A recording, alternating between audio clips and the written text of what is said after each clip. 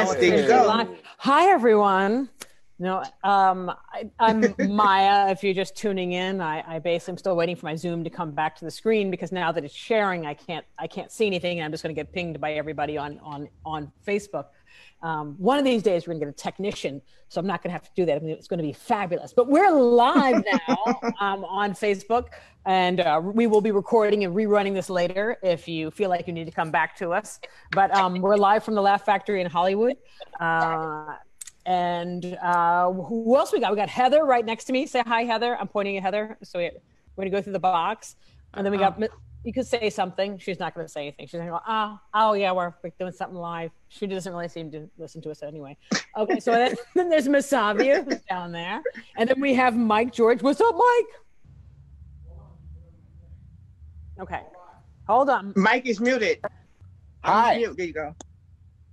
Hi. Okay, it's on mute. Back on mute. Back on mute. And then at the bottom we got Pamela Green. What up? Say what up, Pam. What up? What up? What up? Then we got Felicia Chappelle calling from Ohio. You know what I'm saying? Hey ho, way to go. OHIO. What's up? Is that what you do? What are all the great phrases for Ohio? Like when you do cool. Like, you know what I'm saying? Because we get like Brooklyn, stuff like that. But like, what do you There's do? only one. Like I say OH, and then everybody else says IO, and that's it. Ohio. Yeah. Really? They do that? OH? They do From Ohio State. Yeah. Really? Okay. Yeah. That sounds fun. Ohio. So basically, we're waiting for Coco Brown to join us, who is. You've seen her on Tyler Perry's shows, and she's one of the funniest comedians I know. She's originally from the DC area, so she will be signing on. How was everyone's day today? Anyone have anything new to report? Yeah, let's see. The weather cooled. It was slightly hot, but it was cool today. Are you in Manhattan or still in Long Island? I'm in Manhattan now, and yeah, it was much better today. I would say the weather's much better. That's like senior citizen conversation. It is. When you call your parents and they talk about the weather for like 20 minutes and they're like, yeah, it was so what's better. going on? Well, it was hot today. It was hot today. My joints hurt. It messed up my whole day. I tell you that. It does hurt under the air conditioning. No, it was a lot going on today. We had John Lewis's memorial. Oh yes. I seen fired up. Did y'all see that? Did anybody see it? Yes, I did. I saw the whole thing. Yeah. Trump said he's wonderful ceremony. Yeah, it was. It was very beautiful. Yes. And just the legacy this man left. Yes. I mean, we have to run with it. I think we have to continue it. But I don't know. I feel a little doubtful sometimes. When we talk about the elections and everything coming up, he's moving it. Don't worry. He said he's moving the election. So we're postponing. He's a dreamer. He's a real dreamer. He cannot move anything. But he scares people. He puts fear in it. He has to try to scare you. Yeah. He might have a really smart idea where there is no election, which would be interesting, and he just stays. And I think that's something that he's also considering doing. Yeah. He's thinking about Russia, or he's thinking about China. I mean, he's hoping that he could fall into those footsteps. Well, he's also a New York landlord, so I'm sure he understands squatters' rights. So he's like, I got mail here. I can live here forever. You can't get me out. Put me out. I live here. He's going to be there through the next president, whether he wins or not. He'll be the dude on the I get to stay here. In the Oval Office, that's hilarious. Actually, watching reruns of his last That's term. a good bit, Maya. You got to keep that. I like that one. Can you guys imagine Trump in a robe and even in a like pajamas? Why would I imagine Trump in a robe? That's a nightmare. Why would you say that to us? Ew. Because every time I see him, he has these wide hips. And so I'm just wondering. Why are you looking at his hip? What? Mo, come talk to me, Mo. It's not turning me on, guys. It's just that that's good. I find him very strange. Like he has these wide hips. He has funny suits, right? They're designed from the early 90s. Yeah. I actually don't. I definitely see him in silk PJs with a little DT right here, A little, Wow. monogram. You don't see that in the robe and the diaper. Apparently, he has a diaper. I don't know if that's true. Y'all been in the house too long. You need to get out. He's He probably has that fetish, that weird baby fetish. I do. Well, that's the rumor, right? There's a I rumor do. that he's into the pee-pee. He's into the golden pee-pee in Russia. Okay, move right along. That's not me. I'm maybe not saying I just that. picture him in boxers. the Like I rumor. picture he's the kind of guy that like puts on his box, takes off his clothes, and just wants to be in his boxers. You kind of have to be like, "Oh, we're here, Mr." I think he really? wears tidy whities. Oh. I bet you he's like a tidy Oh. whitey. Well, he gets his suits from like Like 90 from the 75. early 90s. So maybe no, his it's suits tidy are strange, whities. don't you think? I think- They're no, I very think he- mafia-like. Yeah, right. Don't I you think he probably has his pajamas with his and like the monogram, and I think he has Trumpy Bear. Have you guys seen Trumpy Bear? It's the Trump teddy bear that is for real that you can buy, and I bet you he has Trumpy Bear, and he goes to sleep talking to Trumpy Bear and telling Trumpy Bear how they're stupid if they don't want, let them all die from Corona if they don't move the election. They need to just move the election, and they just need to leave me alone. Did you hear how mean they were? They like Fauci better than me. And then Trumpy Bear be like, don't worry about it, Trump. So I'm guarantee you he's got Trumpy Bear, his wife's in the next room. Someone actually types this for him, or he's doing it himself? Oh no, he does it himself. There's no way. You think so? Yeah. Yes, but I really like Maya's pitch for Ted 3 because that's what that sounded like. Ted the movie, and it's like Trump with that bear. It's like, you know what I mean? He's like, "What are you doing?" And they're like getting high, and that'd be a killer episode. That's funny, actually. Yeah.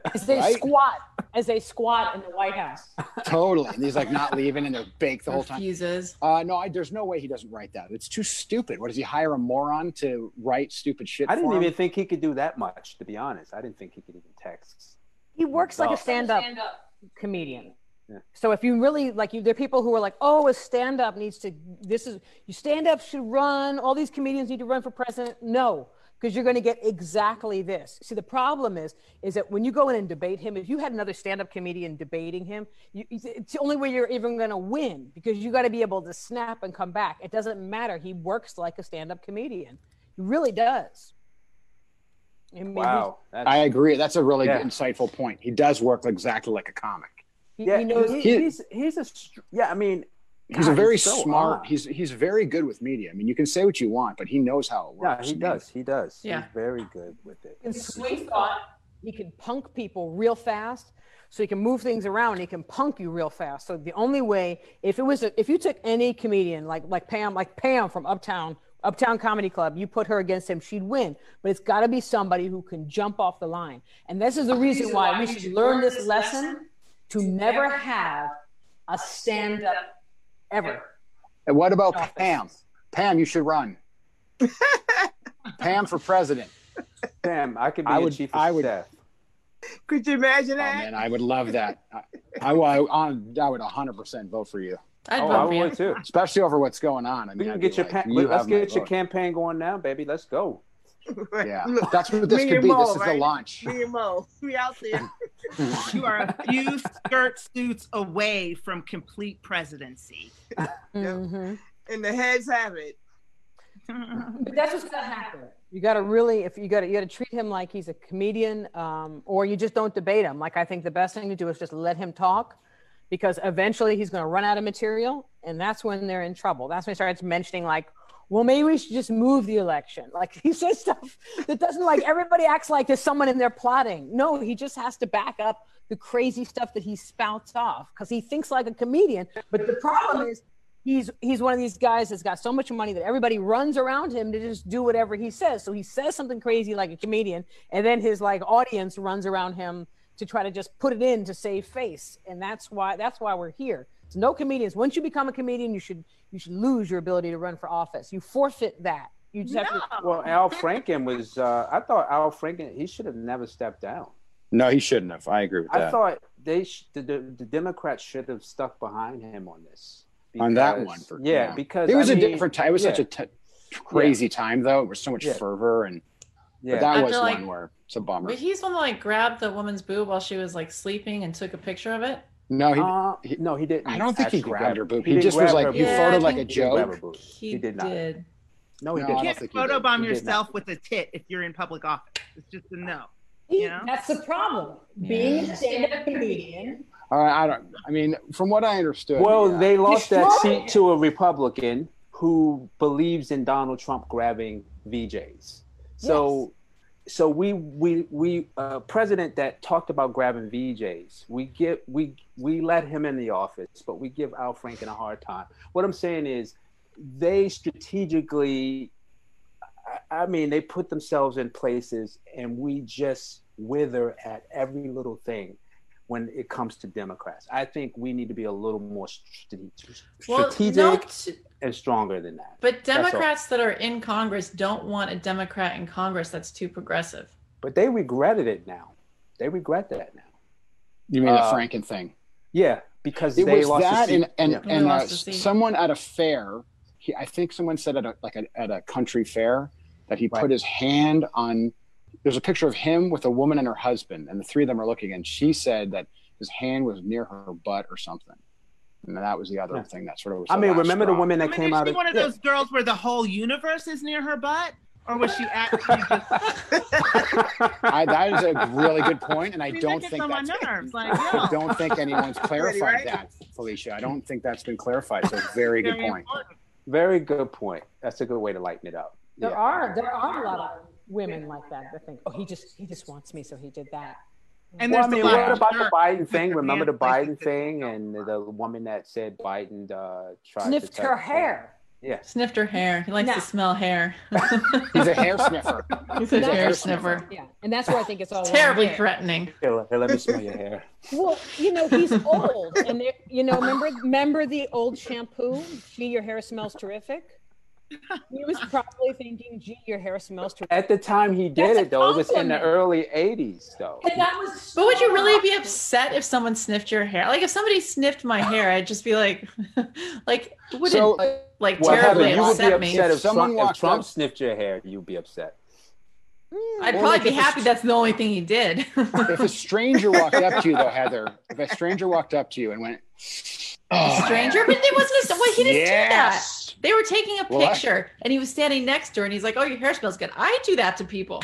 Oh, your hair smells good. Like, if your hair is like in my face and it smells good, I'll be like, "Oh, your hair smells good." I'm taking you to court. If you say it smells good, but oddly, not offensive if you say it smells bad. If I smelled your hair and went, "Oh, your hair is stinky," you would not be like assault.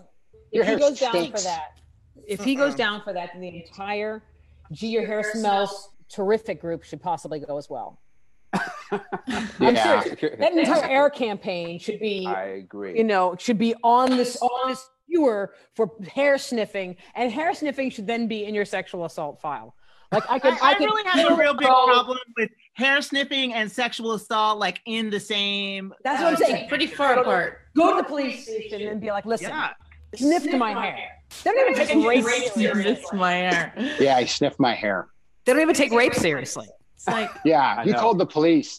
Or if you turn yourself in saying, "I'm a hair sniffer. I sniffed over 20 hairs."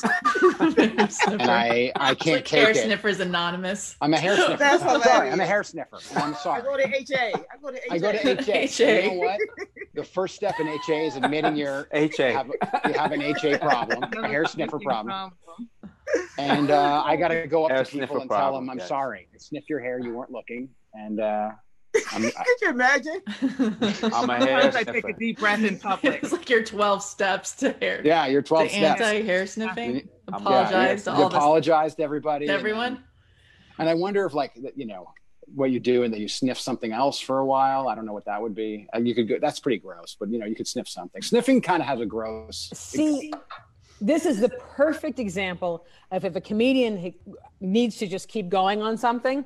And that's the reason why. There's a reason why Trump can't let go of something, and he's like I said, like a comedian.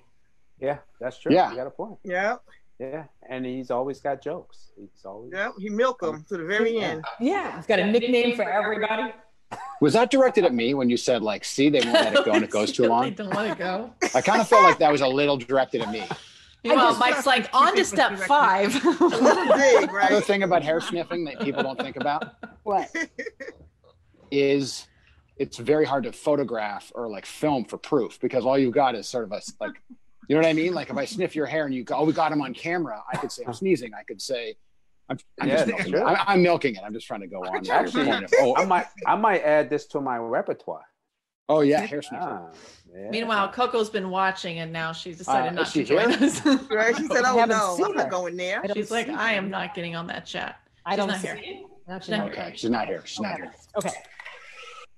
So actually, like chocolate, so there will be no sniffing once she enters the Zoom. No sniffing. No hair sniffing. That is not. I'm a hair appropriate. sniffer. well, I do find I find the news today has just been really crazy.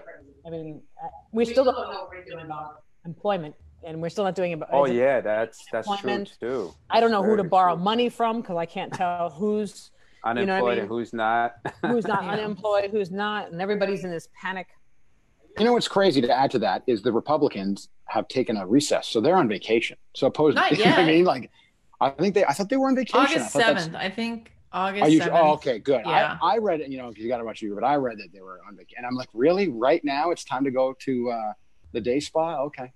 Anyway, sorry. Wow. That's a shame. I mean, We have another week to figure this out. wow.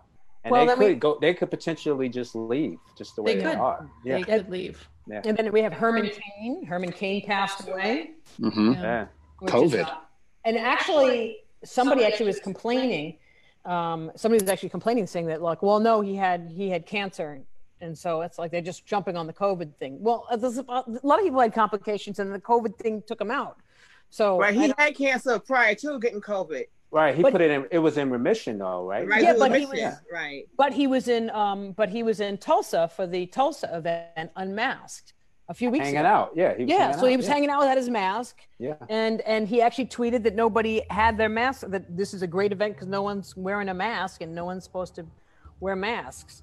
That's sad. He's a grown man. He should have known better. Yeah.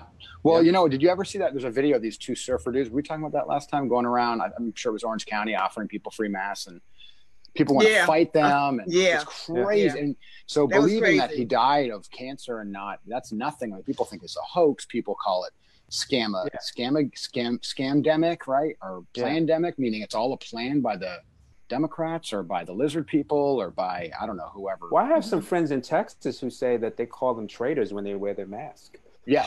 Yeah, out in public. That's the thing. like- People get, yeah. it's political. I mean, it's like a Yeah. statement, like you're a sucker or, Yeah. you know, you're a liberal for wearing a mask. I'll be a live sucker for real.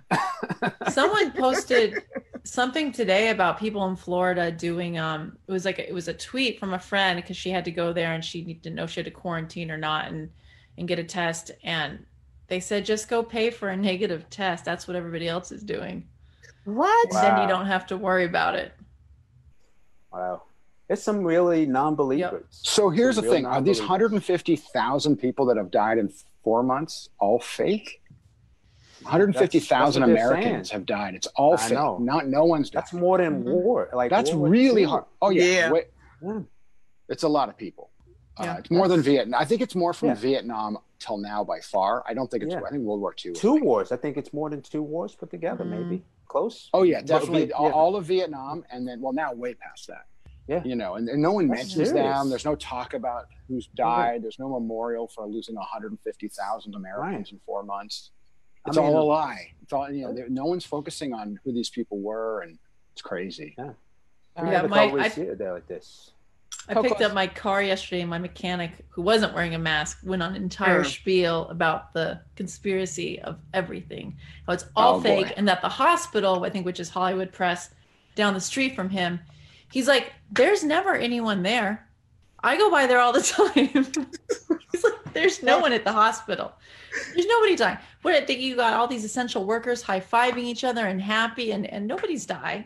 It's Yeah, it's fine. all It's all a fine. It's lie. all It's all a hoax. hoax. And It's it's all a Bill hoax. Gates. And Bill Gates is behind half It's of it. Bill Gates. Yes, Bill Gates Yeah.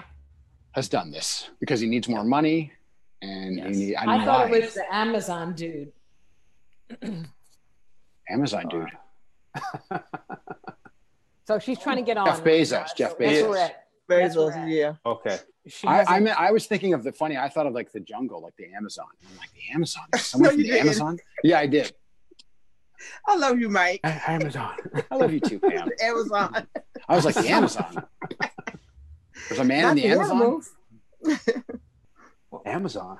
Hold on, we're working on Coco trying to get on. Is she in trouble? And she said she was still looking for the link. Tell her it's in the I think everyone needs to get a special show link. That's what you possibly do. There's a special show link. I just sent it to her. So we can continue with the mic and the Amazon. And... What? Why are you bigging on me, Maya? Am I talking too much? No, I feel not at all. self-conscious now. Not See, at Mike, all. see what happens? Not at all. Yeah, now I'm all self-conscious. Yeah. I don't Not at know. all. Do I bullied, belong in huh? here? Am I a part of this? Am I If you talking? feel self-conscious, Michael, just sniff yourself. That's right. Oh, yeah. That sounds great. Sniff yourself sounds like a good T-shirt. You know what? I was watching. Look at us. You know what? You know what I was watching last night? That came on. Every time it comes on, I watch The Godfather. God, every time. Oh, hell yeah. Hell yeah. Every time. And 1 and 2 is just the best. 3, I thought, okay. No. No. 1 and 2. 3, yeah. 1 and 2 is just like, you can sit down for 3 hours and watch this. Look, I'm Sicilian, getting all offended up here. Why, okay, is it offensive? Yeah, we weren't allowed to watch. Fredo! Yeah. I can understand that. The Italian family, my entire Italian family was like, why are you watching The Godfather? You act like we're mafia. Turn this off. For Sicilians, we're not in mafia. Put on Channel 7 with the black people. Some real Italians are offended by the what was it, The Sopranos.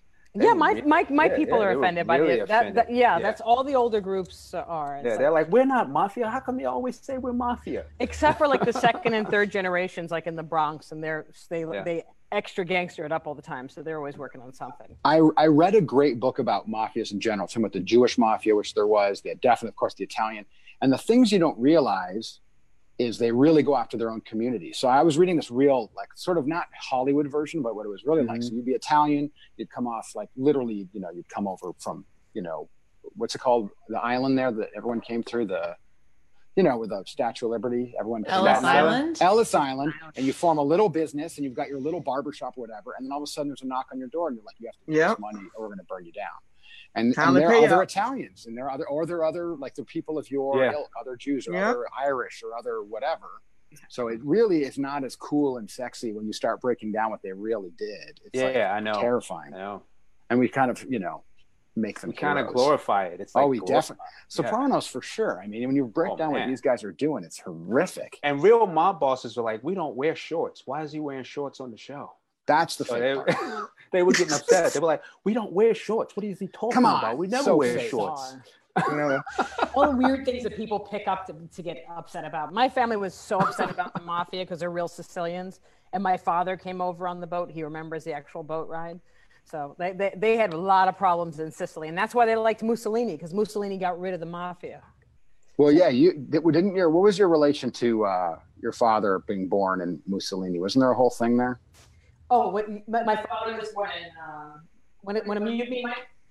My father was born in Sicily. So he wasn't born in Sicily. He was born in Somalia during the war because my grandfather worked for Mussolini. So, and during the Abyssinian War, my grandfather went and did the fighting for the Italians over in Ethiopia, and then they took over. And then when World War II came in, they took over most of like Northern Africa. So my grandfather was there for like 15 years between Somalia and Ethiopia, and my father was born over there. So he's So then, but that's a great story. Yeah, but there was like such a big drama during the war. Like they ended up when if you've ever seen Patton, when World War II and the Americans took Sicily and the British started coming across, and General Patton and Americans came across Africa, it became too dangerous. So my grandfather put my grandmother, gave her a money belt, and my father, who was 2 years old, and stuck him on a boat to go back to Sicily and buy land.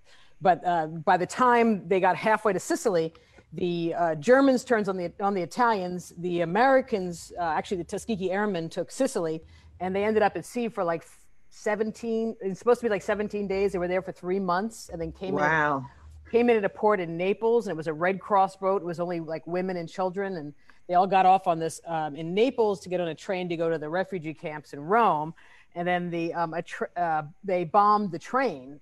So 500 women and children died, and my grandfather didn't know if they were dead or alive for the next 5 years, as they hid in northern Italy, like living out of a money belt. So yeah, so my father's, my father's sense of humor is a little, he was a little war baby, planes shooting at him and stuff like that. And my grandmother was very overprotective because another cousin died. The whole family died, but the woman fell on the baby and the baby lived. So my grandmother was always fall on the baby. So anything would happen. She was really ridiculously protective of my father. So needless to say, they made it. But they had to wait. And I remember asking my grandmother, I was like, Grandma, when are you going to, how long did it take you to go back to Sicily? And after the war was over, she's like, it's about 6 months. I had to go back and wait for the trains to be rebuilt, to get on the train from Rome to go back to find out who was dead or alive. And my grandfather finally got papers to come to America from cousins that were already here. So he actually went to Sicily, saw them for 2 weeks, got on a boat, came to America, and worked for a year, and then sent for them. And then they lived in my aunt's basement in Brooklyn. So I come from real Italians, real Sicilians. Sorry. If you could put that in a pill, I think depression would be obsolete. So it's like massive survivors on those sides. Get it together. No time for a hissy fit here. Yeah, exactly. I mean, if you think I was 6 months to wait through the train. If I miss a train in New York train, right? New York City subways are every 3 minutes. You miss one, another minute 50. The next one, you're like, what? I missed the train. Imagine sitting for 6 months in refugee camps. It's crazy. Yeah. So that was my family story. But I don't know how we got from The Godfather, but in Sicily, the mafia would come in and they used to run the courts, the judges, all the attorneys. So they ran everything. And so when Mussolini came in, he took all of those guys, the judges and the attorneys, and he put them all in jail. So he flipped that whole thing. So in the beginning, that's why, the Italians, my grandmother used to always say the two greatest world leaders of her lifetime were Bill Clinton and Benito Mussolini. He did a lot of other stuff that wasn't as cool. Mussolini. Oh yeah. He was pretty, even to Italians. He killed a lot of Italians. Anyway, sorry, I just went. Yeah, Italians. It's an amazing story. It really is. I know we're trying to kill time for our guest. I don't know what we're supposed to do here. Anybody hear from her? No. No, I can talk about my grandpa who sold insurance during the war in Windsor, Ontario. Did he? What was he? He would go door to door, earning an average income, providing for his 2 children every day. No, I'm just joking. You didn't know. Can you send it again? I was just trying to stall with you. Yeah. But that is an amazing story, Maya. That is no joke. That's how many people have a story like that?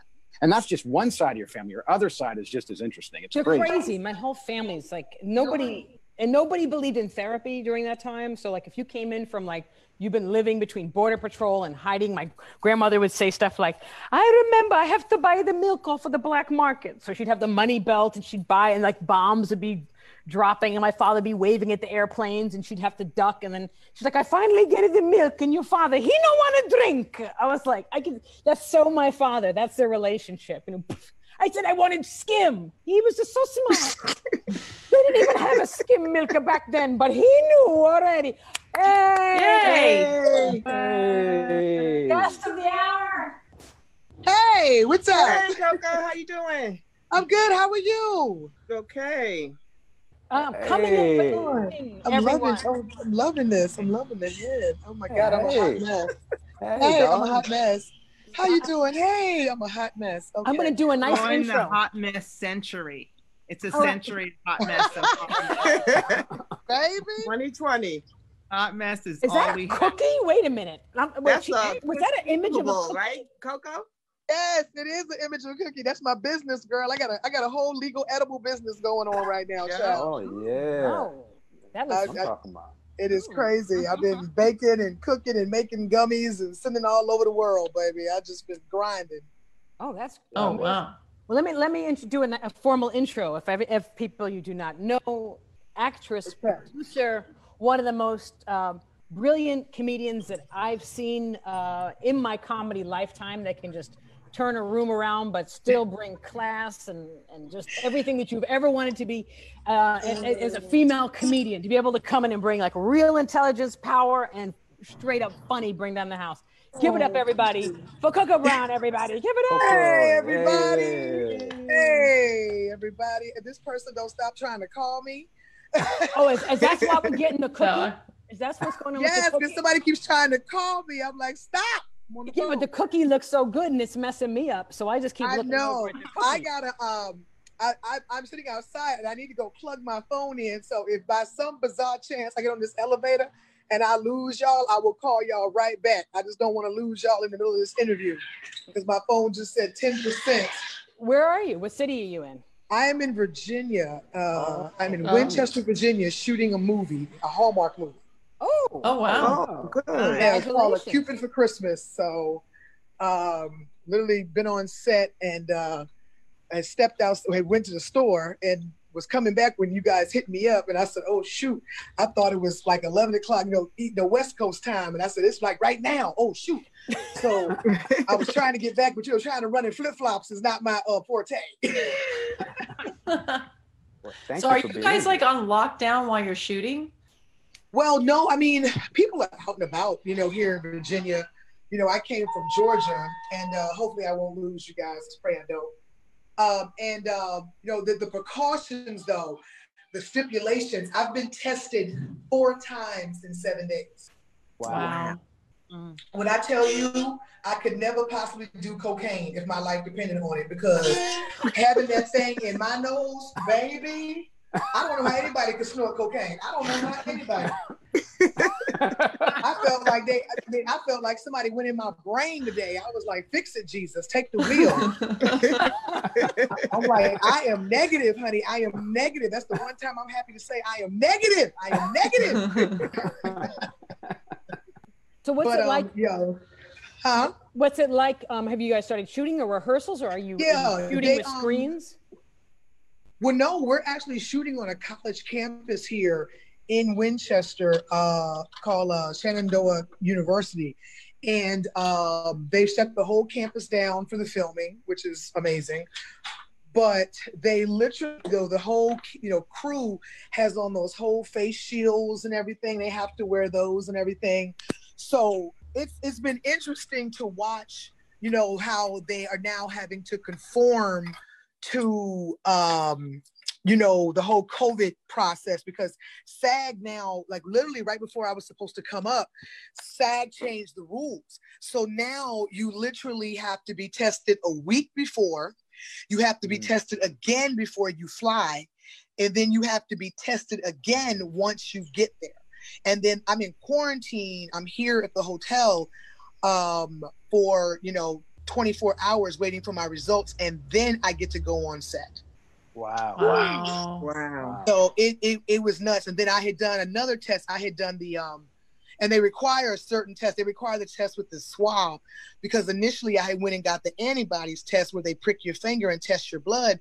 But for some reason, I guess they required the one with the swab, and I was like, fix it, Jesus. I've had 4 of those in the last 7 days. I'm like, how anybody can put anything up their nose? I don't even want to see no nasal spray. If I'm stopped up, I'm just gonna stay stopped up, okay? It is just, I don't want nothing up my nose no more. Hey, Coco, I'm Mike. Yeah. Hi, Mike. How you doing? Hi. Good. How are you doing? So, are you I'm finding filming is it a different vibe on set? Because everyone's so guarded and kept away, and then the social distancing is interesting because normally I'm a hugger. And so when I walk on sets, I'm usually greeting people with hugs or whatever. And, that is out of the question now.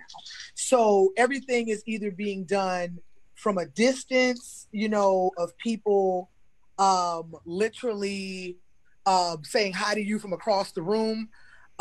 There's no hugging. Even when they came to pick me up today from the airport, they literally was like, you got to sit in the back seat. And you got to sit on this side. You can't sit directly behind me. You got to sit over here. And then we had to keep our mask on in the car for the entire drive back from, to the set from the airport. It was crazy. And like, when I got to the set, everybody was social distancing and, People were like talking to you. Everybody had on masks and face shields. It's definitely, this is my first time, filming since this all happened. But it's funny. I hate to say this out loud, but, of course, this is a Hallmark Channel film. So no more, that's all that needs to be said. But I'm doing an urban film next week, right? And so I'm shooting in Detroit next week doing an urban film. And I was like, so do we have to be tested? And he said, no, you good? You got a fever? I'm like, no. I'm like, I'm about to be in that joint in a body wrap. You understand me? I ain't messing with you. I asked if you need to be tested. They're like, no, you good? You got a fever? You coughing? No. I'm like, hell no. I'm going to be on set, honey, wrapped up. My whole scene's going to be me in saran wrap. Hi, Coco. This is Masavia. I wanted to ask you, how are you?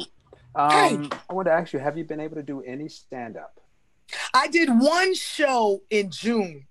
Most of my stand-up has been over Zoom and Instagram, which is a whole nother beast, another level. Because, as comedians, we're so used to the immediate gratification of the laughter and the reaction of the crowd.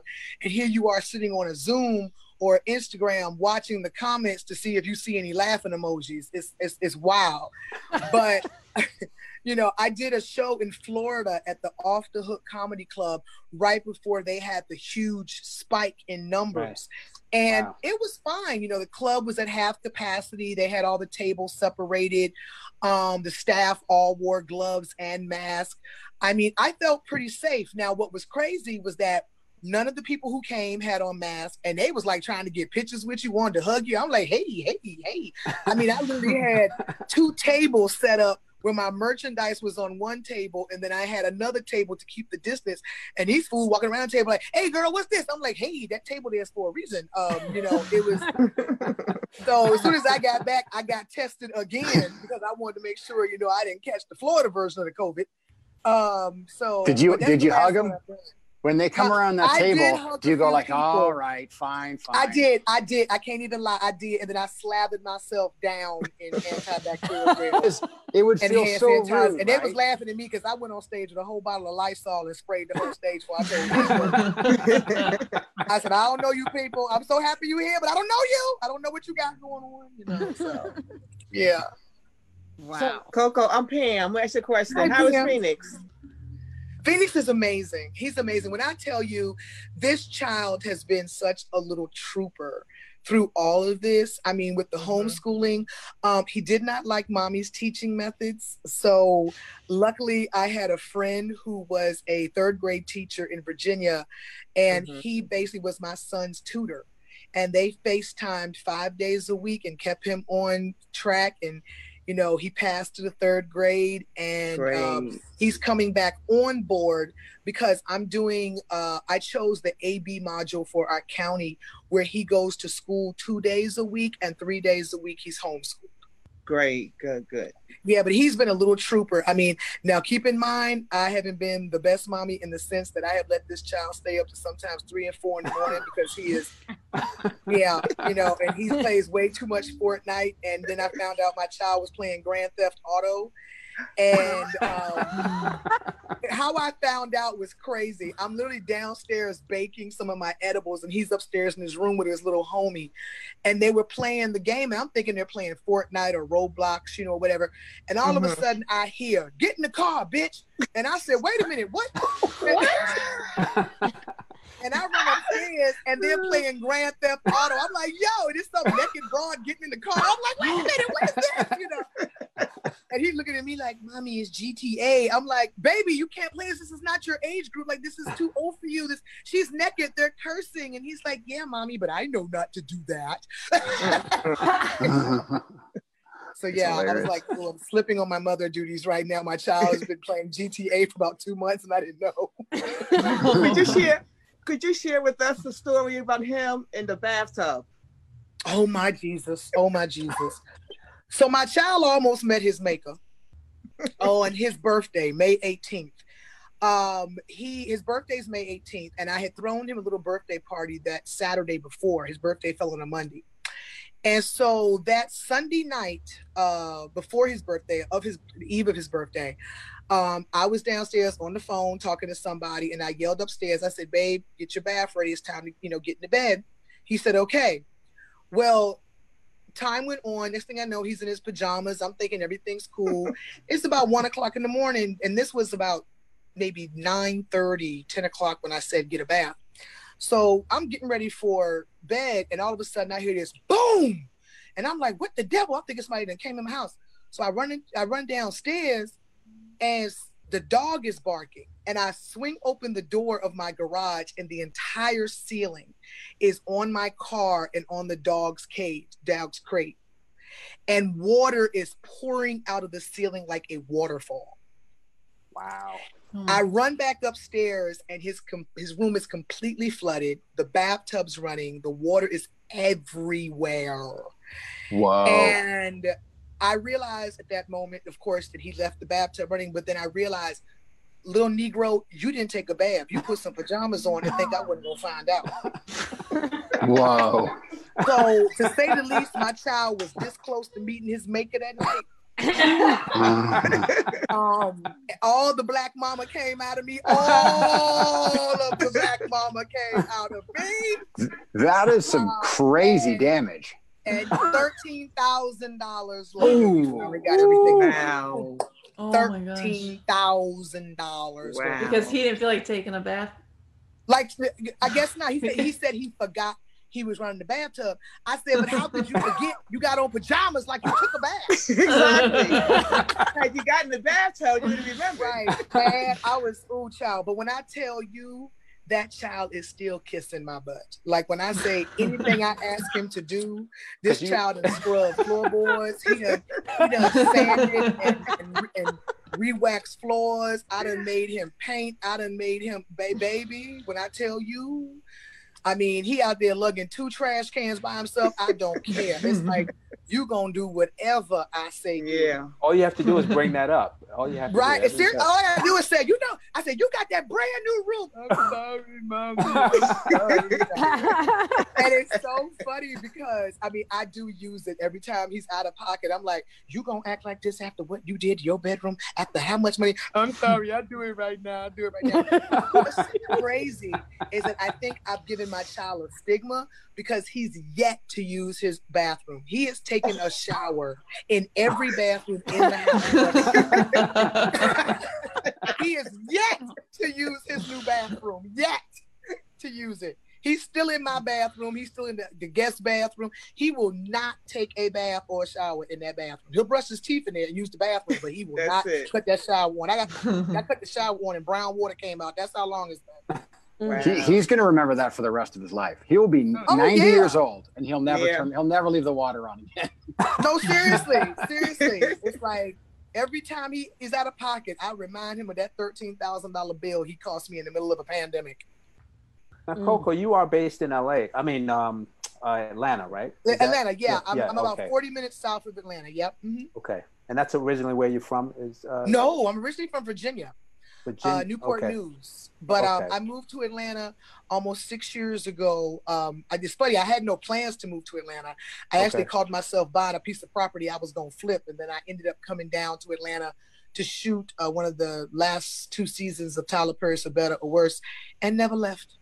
Oh wow, that's awesome. Yeah. Mm-hmm. You've had she's had a really amazing career. Like you really work. I don't think they always see when you make it, but nobody really sees how much work you put in for so long. And it's like 24 years. Yeah, I mean, so the transition from stand-up to acting and finally getting, on the, the industry, like the global map. Could you tell us a little bit about that journey?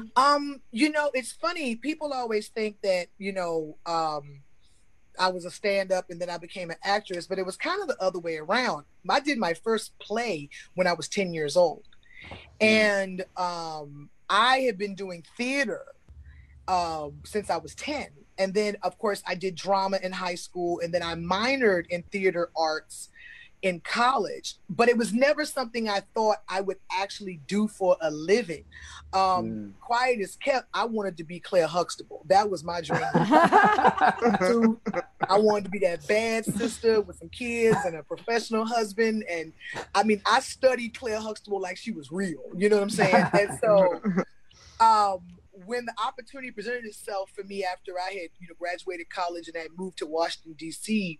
with my first corporate job, I got an opportunity to go to an open mic, and I was, told I should go on stage. I was funny. Wow. And it's like something just was like, wow, this is like interesting. Like I can come on stage and say whatever I want and people laugh at it. Wow. And I'm so from DC. I was. Which club was it that you? It was called the Comedy Spot. It's no longer open, but it was called the Comedy Spot in New Carrollton, Maryland. Okay. It was owned by Chris Paul. That was actually Chris Paul. I remember Chris Paul. Yep, they used to be on the Tom Joyner Morning Show, and he used to be with Donnie Simpson. Yep, he owned it, and I met him at a barbecue, and he invited me down to his club, and the rest has been history. Wow, that's amazing. Yeah. Yeah. But so it was just a natural progression to go back to, what I was doing, because I had been doing stand-up for about 10 years when I got the call. I was actually in negotiations for a development deal from NBC. And that's what brought me to LA initially. In the process of me moving to LA, my management company and that deal evaporated. So I literally got to LA thinking I had this deal, and it was gone before I'd even landed. So I had to literally, pick myself back up and figure it out on my own. I mean, I'm old school with it. I remember sitting on the floor in my little 1-bedroom apartment in Glendale, California, putting headshots and resumes in those envelopes with the little clear window. Wow. And I had went and got a book from Samuel French for all the agencies and managers in LA and Hollywood. And I was going through with my little highlighter looking for ones that looked like they could represent me, that did comedy or whatever. And that's how I ended up getting my first agent. Really? Yeah. Mm-hmm. Wow. Yeah, I was straight up grassroots with it, and then from there, I got my SAG card. I did a commercial for Capital One that never aired, but I got me my SAG card. And then I went in, got in a lot of acting classes. I had taken a lot of commercial classes, TV and film classes, comedy classes. I did the Groundlings for a little while, so I just was kind of just putting my foot in everything I could to get myself out there. And then I had been out there maybe about 9 months, and I met Topper Carew, who was the guy who managed Martin Lawrence at one point and got him the Martin Show. It was one of the EPs of the Martin Show. He saw me at a showcase that I had done and for one of my acting classes, and he ended up managing me for a little while. And he was the person that kind of got me in the loop that made, had me meet a lot of the Black casting directors, the Robbie Reeds, the Monica Swans, the Kim Hardens, the Kim Williams. He made sure I knew who they were and they knew who I was.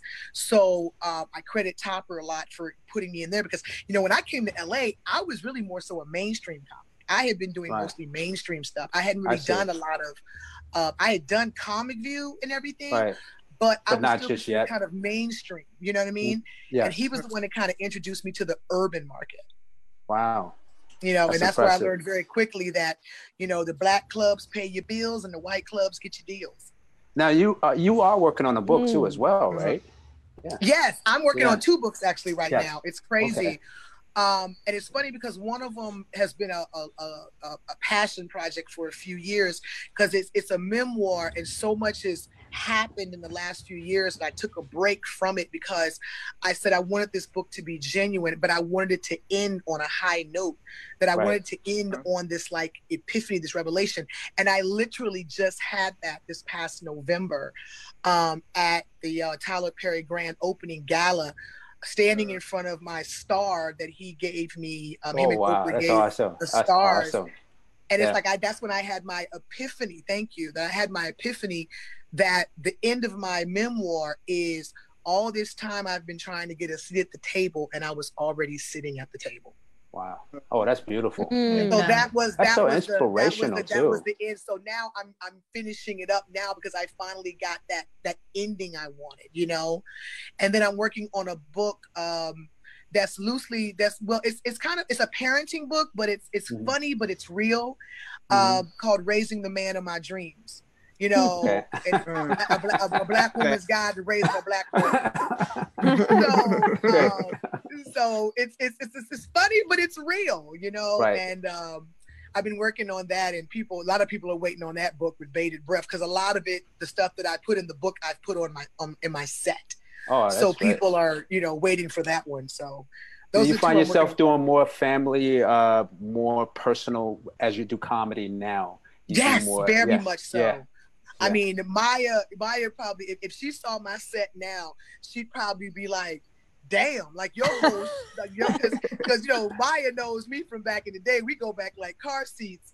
So Maya has seen the dirty, foul mouth me. She's seen the woke and light me. But I think she's seen the mama me. You know what I'm saying? No, I haven't yet. I'm looking forward to it. But I find you so inspiring. You know, it's been watching how long some of this can take, you know, and having patience and still getting up and still running up and you know, you're always someone who's always been, you know, because I always had questions of like, are my sensibilities off? Like, what is it? And you've always been someone who's just been real in how to stay in the journey and how to keep your head clear and how to keep focused.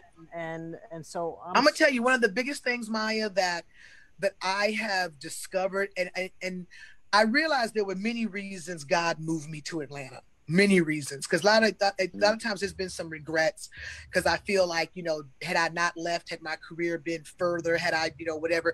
But I've been very blessed that to be able to live somewhere where I cannot be working for 3 months and I ain't got to worry about my mortgage, you know, and my child can go outside and play in the yard, and I don't have to worry about him being snatched and taken across the border.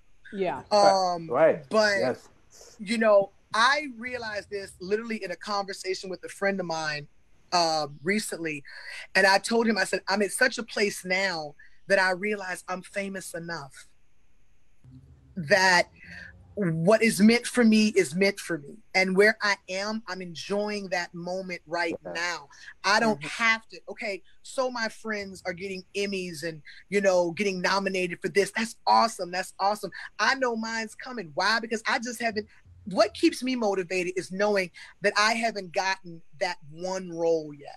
It's coming. And I realize that everything is a preparation, and I'm enjoying each one individually. So many times we don't enjoy the role we're in because we're so busy looking forward to the role we want. That's perfect. That's so. You know what I'm saying? I like that. And it's like, well put. I'm living in Atlanta in the woods. And I'm working on 2 shows right now that are running constantly. I'm doing a movie right now. I'm doing a movie next week. I said, I'm famous enough because I can literally still go to the grocery store by myself, and I don't have to worry about somebody hounding me or coming at me. And people, when they do recognize me, they're respectful. You know, I can go out with my kid to Six Flags and we can have a good time. People respect that space. I realize I'm famous enough and I'm cool with the space I'm in. You know, and each individual blessing and role that I get, I'm grateful for. I stop looking so far ahead and I keep my eyes on the existing prize. Oh, that's beautiful. Coco, would you say you live in the present? Because you see, I do now. Yeah, you seem more present. Like you, I do now. Do you motivational speak? Do you do like motivational speaking? Because you're like the 4th person that. I'm like, damn, I'm feeling inspired right now. I'm inspired now. It is so funny. It's so funny. I do a virtual networking event that I've been doing since April 1st. That allows small business owners, mostly, you know, it's mostly, it's mostly female Black small business owners, but we've got, you know, we've got white, we've got Spanish, we've got Asian, we've got men on there, but it's mostly, but that's where I started it because so many of us, you know, I'm a small business owner, even though I have a platform to ensure, you know, that my business keeps thriving, you know, other people did not. And I, you know, formed this with a friend of mine Rob, that's a huge marketing guru, and he and I started this virtual networking, and I do it every Thursday, and we have women from all over the world on there. Wow. We do it on Zoom, and we motivate each other, and we share our contacts and our knowledge, and we help each other stay motivated to keep our businesses above water right now. And it's so funny. I literally just got asked that tonight. Girl, when you gonna start motivational speaking? Really? You I'm said, serious. you got us on here empowered, girl. We feel like we on an Amway presentation. Was that Pam? Was that what you were on the other day with her? Because I know Pam was watching one of your other Zoom presentations. Was that what you were watching? Was that might have been the girls' night in? Was that the girls' night? Yeah, the girls' night. Yeah, girls' night in that I do with Trisha Mann Grant and Twyla Johnson every Saturday at 8:00 on Zoom. Yeah, I'm one of the producers on that show, and I'm also one of the co-hosts. And that's been great. It's funny though, because some friends of mine are like, girl, just branch off and do your own. Okay. But it's funny. Yeah, you should. You really should. You really should. Oh my God. I get told that every Saturday when we log off, somebody says, girl, just do your own. I agree. No, I really agree. You should. Bless your heart. Well, I just signed a deal with iHeartRadio. The Coco Brown Show podcast is coming to iHeartRadio. Oh, wonderful! Yes. Super excited. Nice. It's gonna be me and actor, director, writer Gary Sturgis. If you've ever seen a Tyler Perry movie and the bad guy in the movie with the raspy voice, that's Gary. So He was there Saturday, right? Yeah, he was there Saturday. And I realized the chemistry. I mean, me and Gary go back like car seats. He and I both work for the great Tyler Perry. So he's going to be my co-host, and he has an amazing book out right now called Why He Won't Marry You. Maybe me and him have gotten into so many debates over this book. Wow. Yeah. Is he throwing some guys' secrets out? I mean, is he pushing the guys is he pulling the guys out? Like, is he telling our secrets? Or? I mean, well, he's telling women what they're doing wrong, but he's also giving them game on how these dudes are playing them. That one. It's off the chain. It's off. No, when I first read it, I called him. I swear, every chapter. What the hell you mean by this? What is this supposed to mean? First of all, I don't think Oh my God, he said you call me. He said just finish the damn book and then call me, okay?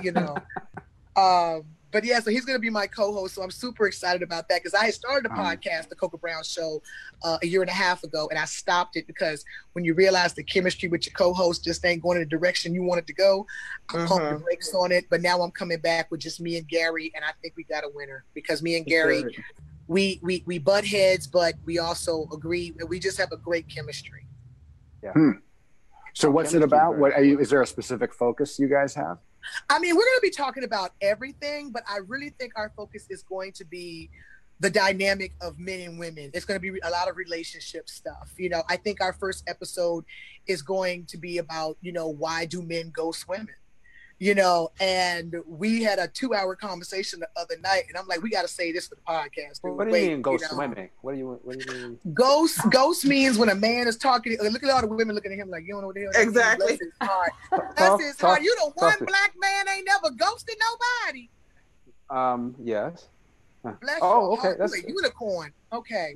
Yes. I'm known to be a unicorn. He's a unicorn, y'all. Y'all look real good at that little unicorn. It's basically somebody that's talking to you on a consistent basis that you're dating or whatever, and then out of nowhere they disappear. Oh. They ghost on you. They just no warning. I'm familiar with that. No argument, no nothing. They just disappear. Yes. Okay. And then they have the nerve to come back like 6 months to a year later like nothing ever stopped. But don't women do that too? Women do that to men. Don't know?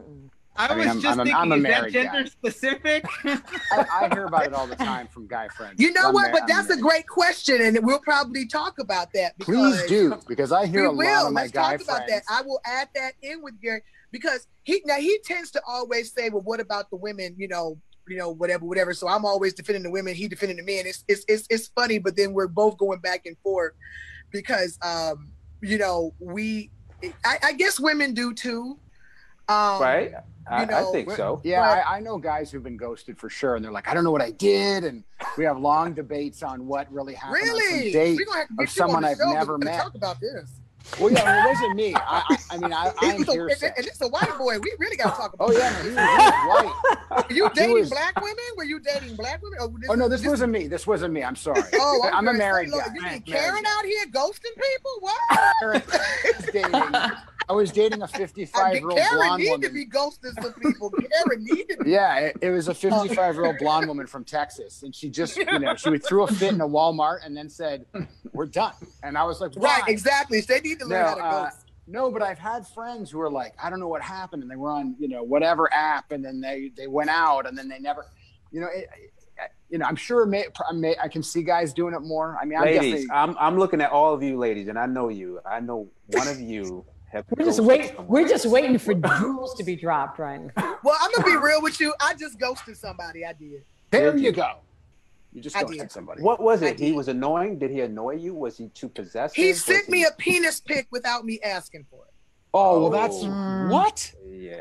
How? It wasn't even that type of party. That's we funny. got to that point.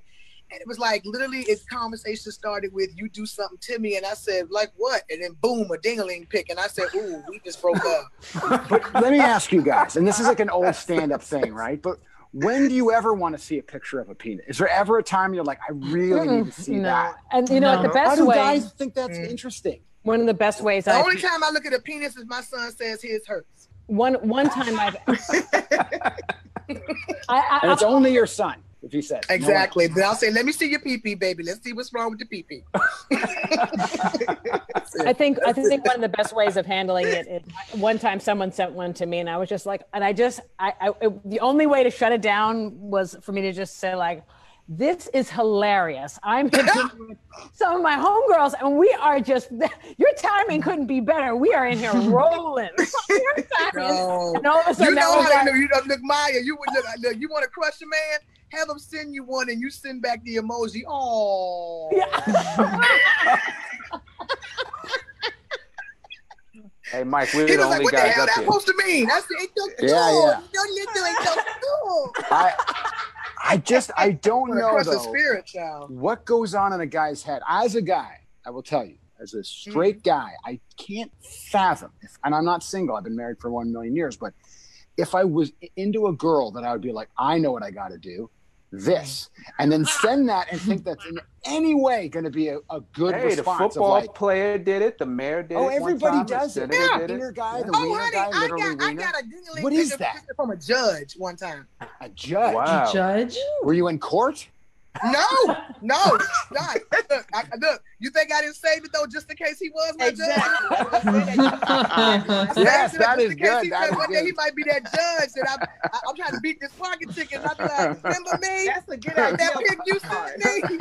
I need to get my car. I need That's this great. Expunge, honey. Yeah. I need this expunged." That's a good bit. That's a bit. You should do that. That's really funny. You got a jail-free card right there. For real, talk about. I would like to incorporate in the evidence, Your Honor, this picture that I received from you. Yeah, you got to. Yeah, you got to do that thing where you'd be like, "May I approach the bench, Your Honor? I have something I'd like to." I'd like to introduce this in the evidence. Is that okay with you? Can I introduce this? I know it's a lawyer thing, but can we meet in your chambers right quick? I think you might want to change your mind. To jump out with the straight. Who's judging who? Okay. Right, exactly. Exactly. Let me ask you this, Coco. Do you find it easier to date someone in the industry or outside of the industry? I think it's equally difficult. Inside the industry, if I date anyone, they have to be in another genre. I'll date somebody who's in the music. Like I've dated a few rappers. Okay.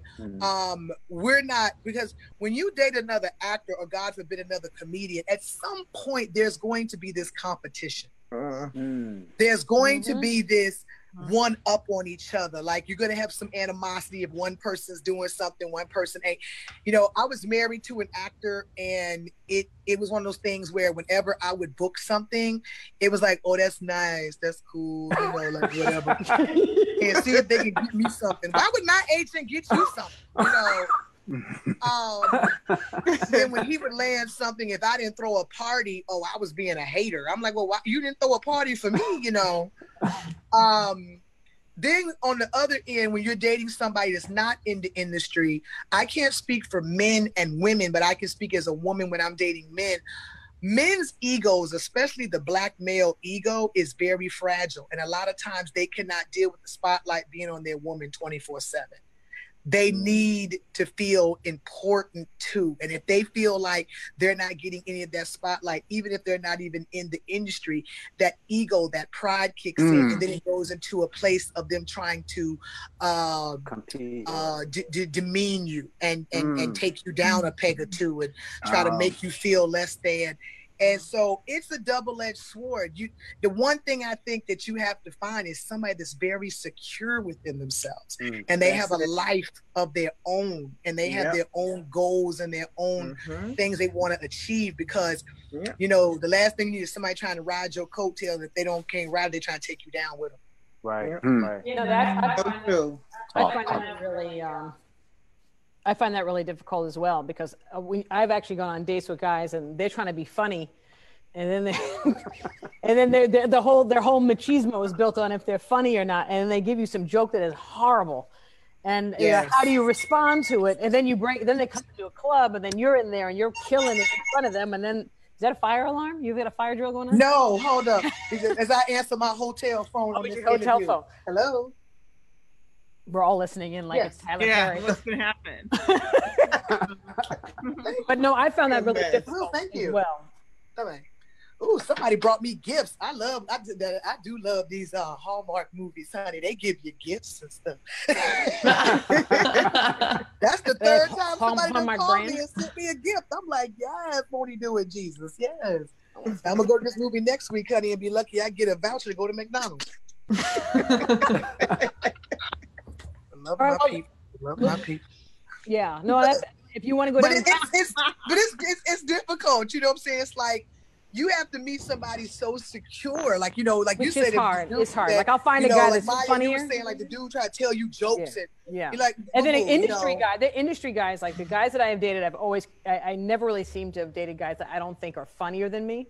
You know, if they're funnier than me, then I could kind of, you know, so if I date them and they're funnier than me, but then they do get incredibly weird. Like, you know, hey, you want to come to my show? It's been like, everybody else will come to my show, but you ain't going to come to my show. You might sneak in the back of the show, but you ain't going to come to my show. Like, dude, you're like 1,000 times bigger than I have ever even come close to being.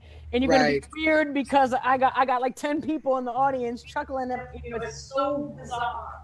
No, seriously, it's you know, and then you also get the ones when they're not industry, they'll sit there and be like, so did you ever meet, and they always want to know if you've ever met the guy who is the biggest asshole in comedy to you that you're trying to forget about.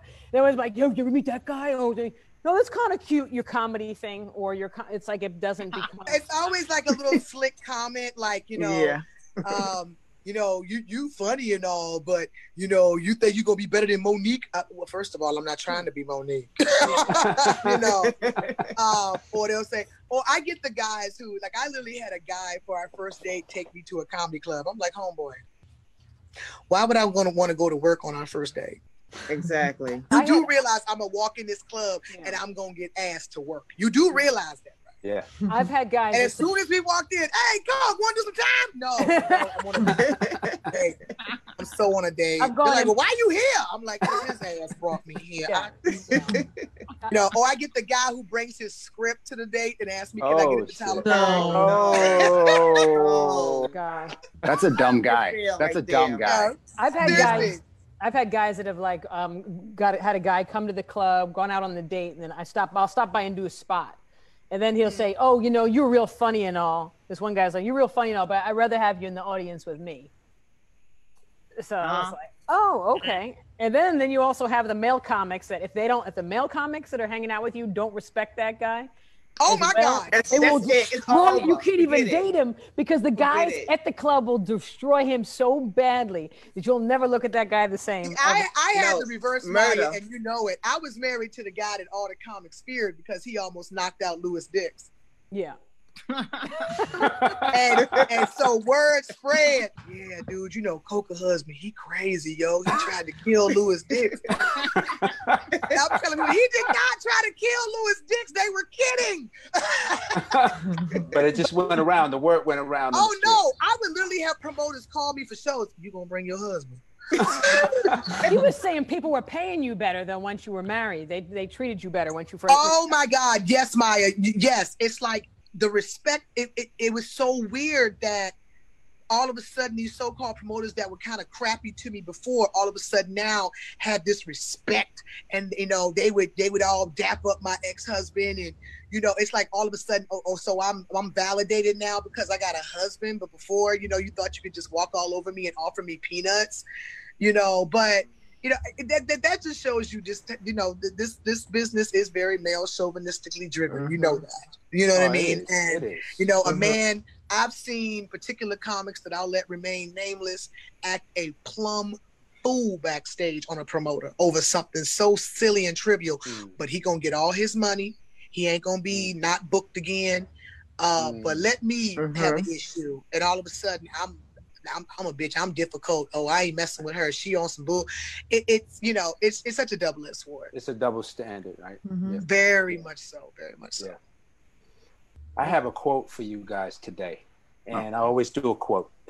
And let's see if you know who this is. Brother Malcolm. Who? And he said this: "Who gets the bird, the hunter or the dog?" It's John Lewis. And what do you think he meant when he said that? I knew that. Oh my God. Who gets the bird, the hunter or the dog? And you could just describe it on how you, when you hear that, what do you think about? Like, what does it make you think when he said that? It makes me think about my dog and the bird that I used to have, and the dog hated the bird. So, but he was always running from the hunter because the hunter was a jerk. So the bird didn't want to be near him, nor did the dog. Okay, but because I had a bird, and I put my bird on my dog. You remember my dog Giuseppe? And I had a bird ride on the dog.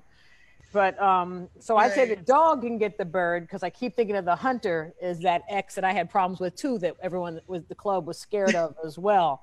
That yeah. Oh, I remember him.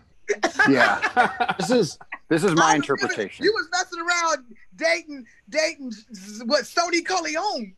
Yeah. He thought that's what he was. You literally was dating. He was dating the Godfather.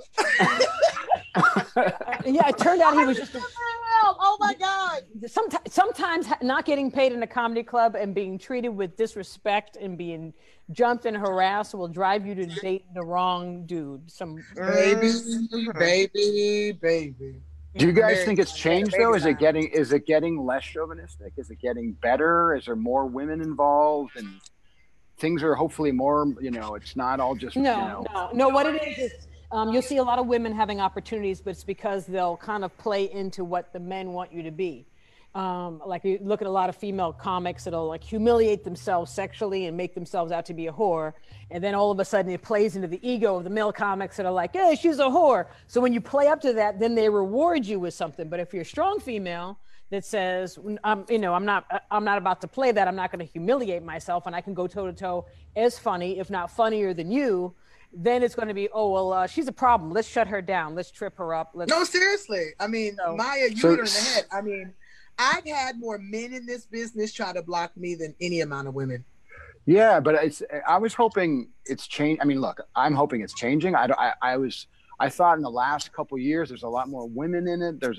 I was hoping it was progress, but I guess there's not. I mean, you guys don't feel it. I mean, it is, but it's almost like I saw something today I was watching, and I can't remember who it was, but they had kind of quoted like it was the club. Oh, it was an interview that Gina Yashere did, and she was and Talib Kweli was saying it's like the club effect, where they'll let a slew of men in and make them stars and big them up and blah, blah, blah.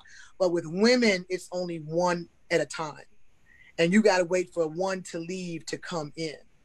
You know, it's almost like I know for me on the black side, the urban side, it's like I used to have a joke, and I think you might have remembered this joke, Maya. I used to say, I'm just waiting for Monique to die. I said, because that's when I'm going to get my shot. You know what I'm saying? It's funny. Same thing with... But that was real. It was like, I know that I got to wait my turn. I said, I'm just waiting for Monique. That's for real, too, because a big director he does a lot of comedy specials, a big guy. He actually came to me. It's like, well, everybody else is gone, so it's time for you to show up. I was like, what do you mean? It's like, well, Coco made it, and then Leslie made it, so you're just sitting here. And then, Sinbad said something really interesting to me. He's like, you got a problem because everybody wants to shut you down from every angle. You have the white men in the business want to shut you down because they kind of take offense that you are identifying as black. You're too light, so then like you have black women are mad at you. Black men are playing this game with you. White men are playing this game with you. White women are playing. It's like everybody hates you. I was like, damn. Sound like money. I was so happy to be on. I knew you wasn't white, girl. I saw them edges. But you see, it's funny because I always knew you was a sister girl. I always knew you. I know. And what's funny because Pam, I know Pam from Uptown Comedy Club. So Pam, when they used to play, so many people played so many games, and once the white rooms knew I was black, then they would kind of let me in, but they were like, well, this story isn't real about you being really black, so can you talk about something else? But we want you to talk about your family, but we don't want you to talk about your family, but we want you to talk. So they didn't want me to represent what I was really talking about. And Pam was always, Pam's funny because I went down, I did the Essence Fest a couple years ago, and Pam was like, how did it go? I said, it was all female show. And the producer in the middle of my set walked up on me and just this in the middle of my set. I mean, I wasn't like I was having a bad set. I was doing like 8 minutes. She just got up and just wandered to the front. And the only person who stood up for me was Sherry Shepherd. Everybody else had turned around and was just nasty to me after the show. And then I was like, I don't get it, Pam. I don't get it. It's like, oh, you're in New Orleans. It's the Creole thing. I'm like, I always got to figure it out. I always got to feel like, it's the Creole thing. It's like, she's like, how everybody's mad at the Creoles and the blah, and you just walked in the middle. I'm like, I have to psychologically figure out who's what angle to open with what joke to be able to throw the right joke at the right time to the right group so that everybody doesn't get pissed off at me. Every set. Yeah, they gave her a real hard time. It was sad. Every time I would go into a room, I have to figure out, because I remember I was talking with some people I'm trying to put together a special. And this guy's like, well, how do you got to come up with one set. I'm like, one set, my set changes according to every crowd because everybody else has another opinion. So, but it's in the same thing now. It's funny because, is there a spot? Because everybody has an interpretation. Well, I mean, do you feel that way now that you have a spot? I mean, as opposed to... I mean, you're going to always feel that way because, I mean, I can speak from my perspective. When I remember coming into the business, and I would say for the first 10 years of my business, of me being in stand-up, it was literally like, oh, you remind me of Monique. Oh, you remind me of some more. Oh, I could never be Coco Brown. I always had to be I had to remind you. And mind you, I ain't up there doing that damn material. I ain't up there doing them. I'm doing me. But because I'm a plus size black woman or I'm a darker black woman, I got to be somebody else. Now, when I knew the shift was happening, when I was getting calls from other comics saying, girl, it's this chick on stage like a little baby Coco Brown. I said, ooh, so somebody being me? So I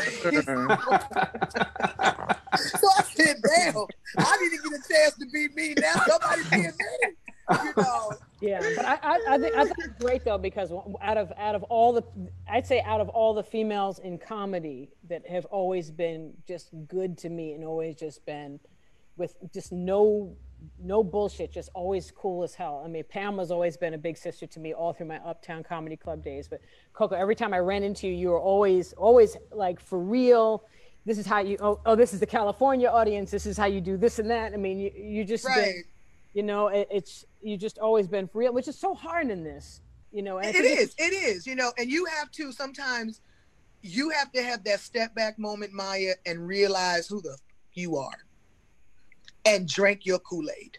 Yep. Because you are still here and you are still standing. And they can have all the issues they want about your hair, your skin color, whatever. You at some point got to get to a point where you like, you know what, this is who the hell I am, and you're going to accept me or not. And I really don't give a damn. I'm going to do me. And it's like, it's a very freeing moment.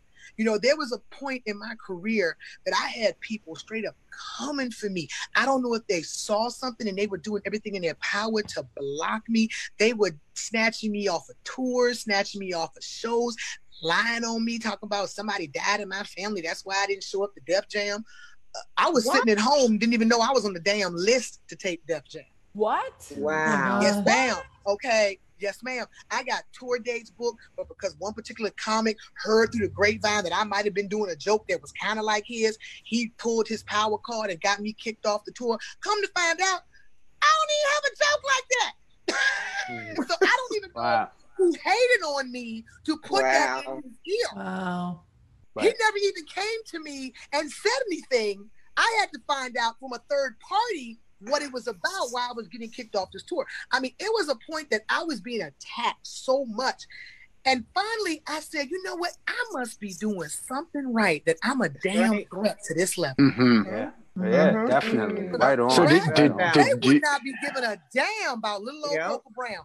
I must be doing something right. And that's when I really put on my cape and that S on my chest and was like, I'm about to be super bitch now, because y'all let the cat out the bag. Yes, indeed. And I'm a threat. Oh, I'm really gonna make you mad now. I'm gonna make you so mad now. did you feel like this was mostly because you're a woman? Is it mostly men comics who were threatened by you rising? For some reason, it's been male dominated with the hate. Yeah. I can count on one hand and maybe two fingers of the female comics that I've ever had issues with. And those issues were squashed because at some point we had a woman-to-woman either confrontation or conversation. I feel the same. And it got handled.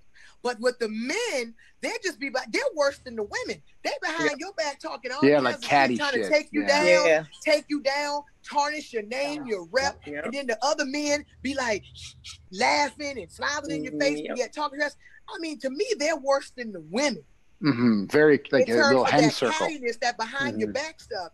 Yep. And it's like, and I'm kind of like this. Unless you're gonna wear a wig and grow some titties, honey, we ain't going out for the same role on Lee Daniels. Yeah. Right. I know. You know what? Why are you threatened by me? But I know that I've been told by some very prominent promoters and comedy bookers and stuff that I'm one of those chicks that these cats. A lot of comics is too. They don't want to follow me because I treat every show like Madison Square Gardens. Yeah. Right. Yeah. If that's I go closer and destroy. That is my mentality. I don't care if it's 10 people or 10,000 people. I'm going to give you the very best of me. Well, you know what it is potentially too. It's like men, I find in comedy especially, there's a macho thing to comedy. So if you're funnier, it emasculates a lot of guys. You know what I mean? It's emasculating. It's like you just crushed, or I couldn't follow you, and men are the ones, we're supposed to be funny, right? We're the ones on the date that make you laugh and you guys giggle. So I wonder if they're, that not in actuality, but that's sort of the thinking, right? So I wonder if, a lot of guys were threatened by you, not just in a comedy way, but as a man, I am a strong woman. I'm a strong woman. I mean, I'd be lying if I said that I don't know how to be strong. I mean, it's in my DNA. I was raised by strong women. It's I know how to come into a room, and I know how to either fall back and be the quiet little demure lady, or I know how to come in there and be Sophia in The Color Purple and wreck shop. I can do it all. Well, you know what I'm saying? So it just depends on what you get that day, because I really react off of your action. There's multiple things. Do you get Suge, or do you get Sophia? There's multiple things. There's multiple things. Exactly. Sometimes it's going to be a guy that's upset because you brought it harder than him. Somebody else that liked you or something, and then they feel like you slighted them. Meanwhile, you didn't even notice. then that I turns think into that's something one else. of the situations with one of the haters that I currently have right now. I think he had a thing for me and it went over my head and he felt some type of way because he just went on. It went from us being cool as hell to him just being on this destroy Coca Brown tip. And every dude I've talked to said, I think he liked you and you shaved his ass. I'm like, I didn't know he liked me. I'm telling you, the same spoke thing. up, right? I've had so much of that go on and just blackballed and shut out because of all that. But it's interesting though now because I feel like even with all that's happening in the country, I feel like I just go looking through material just today and it was like, oh, I don't have to do the light stuff. Now I can do what I really wanted to say. You know? No, seriously. My thing is this. They love to pigeonhole women of color in this business and slap us on the wrist or scold us if we're too dirty, we're too blue, we're too real, we're too raw. But yet I can sit here and watch one of these white girls go on stage and say some of the most crass, ignorant, debaucherous shit, and she's brilliant. And I've never understood, you know, personally, I call it the mammy effect. They like to keep Black women in that maternal mammy position. And if we get on stage and have too much voice, we not be in that house nigga no more. Yes, I'm sorry I had to say it like that. No, it's the mammy effect. Yeah. They don't want to see a Black woman with that kind of strength and fortitude because it takes away from that image of the mammy effect. Well, I mean, I would say this for guys too. I have an example of a single mother who put herself through school, raised 2 sons. So me seeing a strong woman, I love it. I mean, I have no problem with it. But there's a lot of men who just don't have an example, or they fear something, so they have a fear towards it. They want to be able to control you, I think, Mo. I mean, and that's the one thing too for me is I had an extremely strong mother. So for me to come in with like a strong Black mother that was fabulous and intelligent and I never had a problem. I came in just the way I didn't think that there was going to be an issue. You don't think there's going to be an issue, but then you realize the women that are getting ahead, like literally the women that are getting ahead. And there was a show that I taped in Oakland, and it was when I first started really coming back. And I went all the way to Oakland, and they were saying, well, it's going to be kind of like a Def Jam. So but they only called Black male comedians, and they had all white female comedians. And then they had me. And then they came in and they said, well, we don't really want you to swear or do anything dirty. And these girls said, like, you mean I can't do that whacking off on my face joke that the guy said and smack me in the head with his you know what and blah. And they got furious and they talked back to the producer. And I had to go outside. I think I called Pam from outside. I was like, could you believe this? All these years as a Def Jam comedian, you're getting told that Black comedians are filthy and dirty. All the Black comedians said, yes, sir, no problem. And all the white female comics wanted to do stuff that was so repulsive that it wasn't even funny. And then they went on, and then were told not to do it and went on and did it anyway, and they had no problem. So now I started to really look at this, and all the, almost, I can't really think of many white female comics that really don't go on that are hugely successful, that aren't doing really filthy humor. And it's all like the show. And truth be told, it don't even be funny. It's not right. funny. Not even but funny. Then they do it's like that show Girls, right? So Girls opens. I don't like to talk dirty on my show, but the fact is that it opens up with a guy's whacking off on this girl's face. That's how the show opens. But it's a female wrote this show. So how is this show going to be the show out of all the moments that women go through? This is how you're going to open the show, and she's going to become famous. But if a woman does humor that empowers men to treat her like she's a dingbat, an idiot, and just a hoe, then they get greenlit. But you notice every Black female comedian that has ever been dirty that I came up with, because I would do the Mother's Day shows with Monique and Samora and Thea Vidal. It was always, oh, you think you're going to do that, but you're not going to do that to me.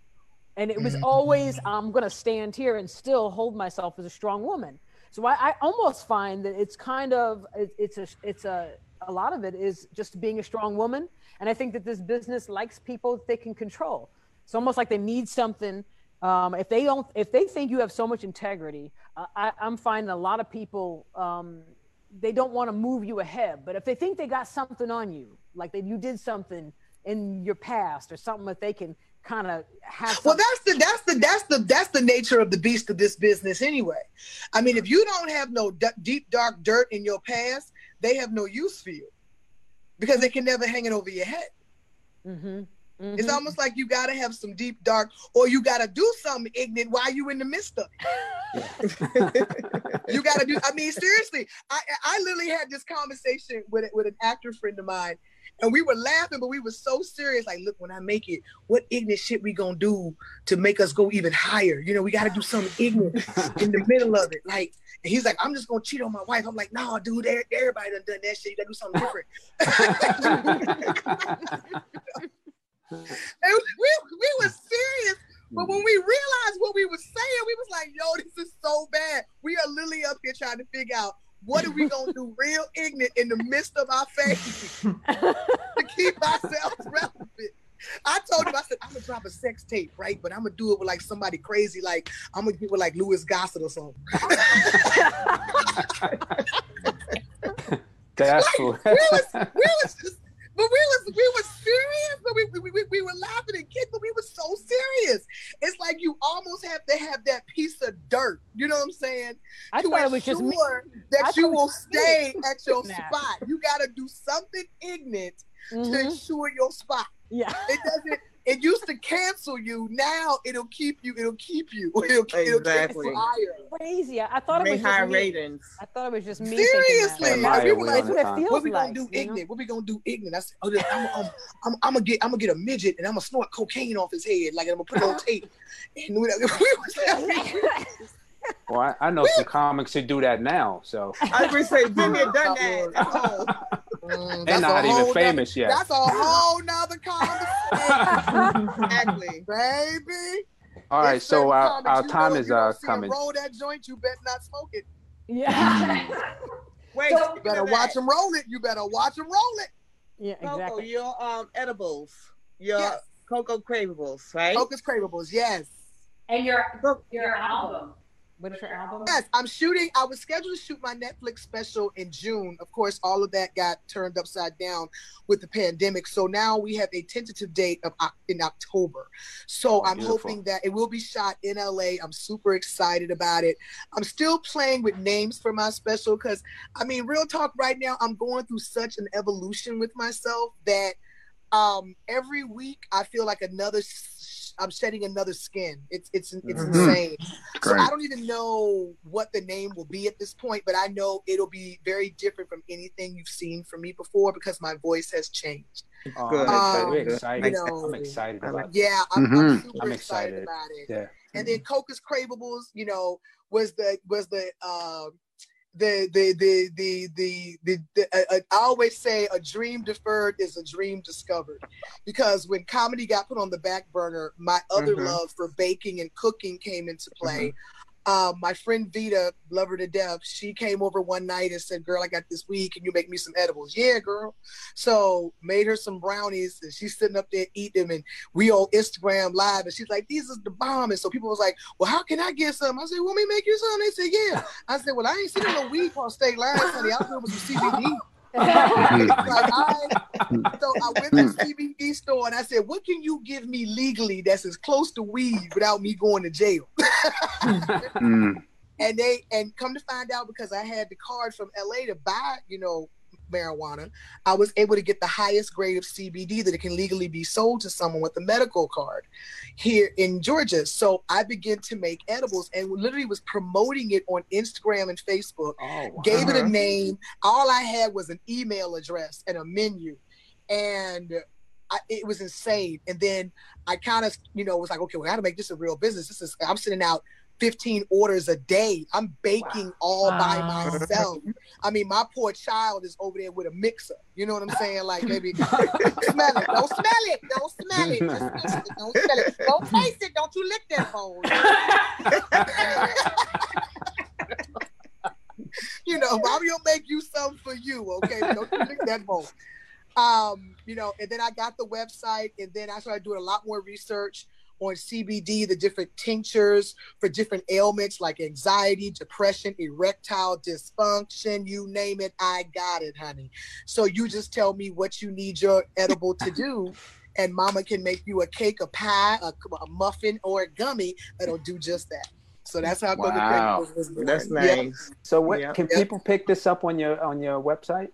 Absolutely. Yeah. My website right now, the Coca Brown for Life, is being updated and redone. So what you're seeing is under construction, but they can go actually to cocascravables.com, and that's COCOASCRAVEABLES.com.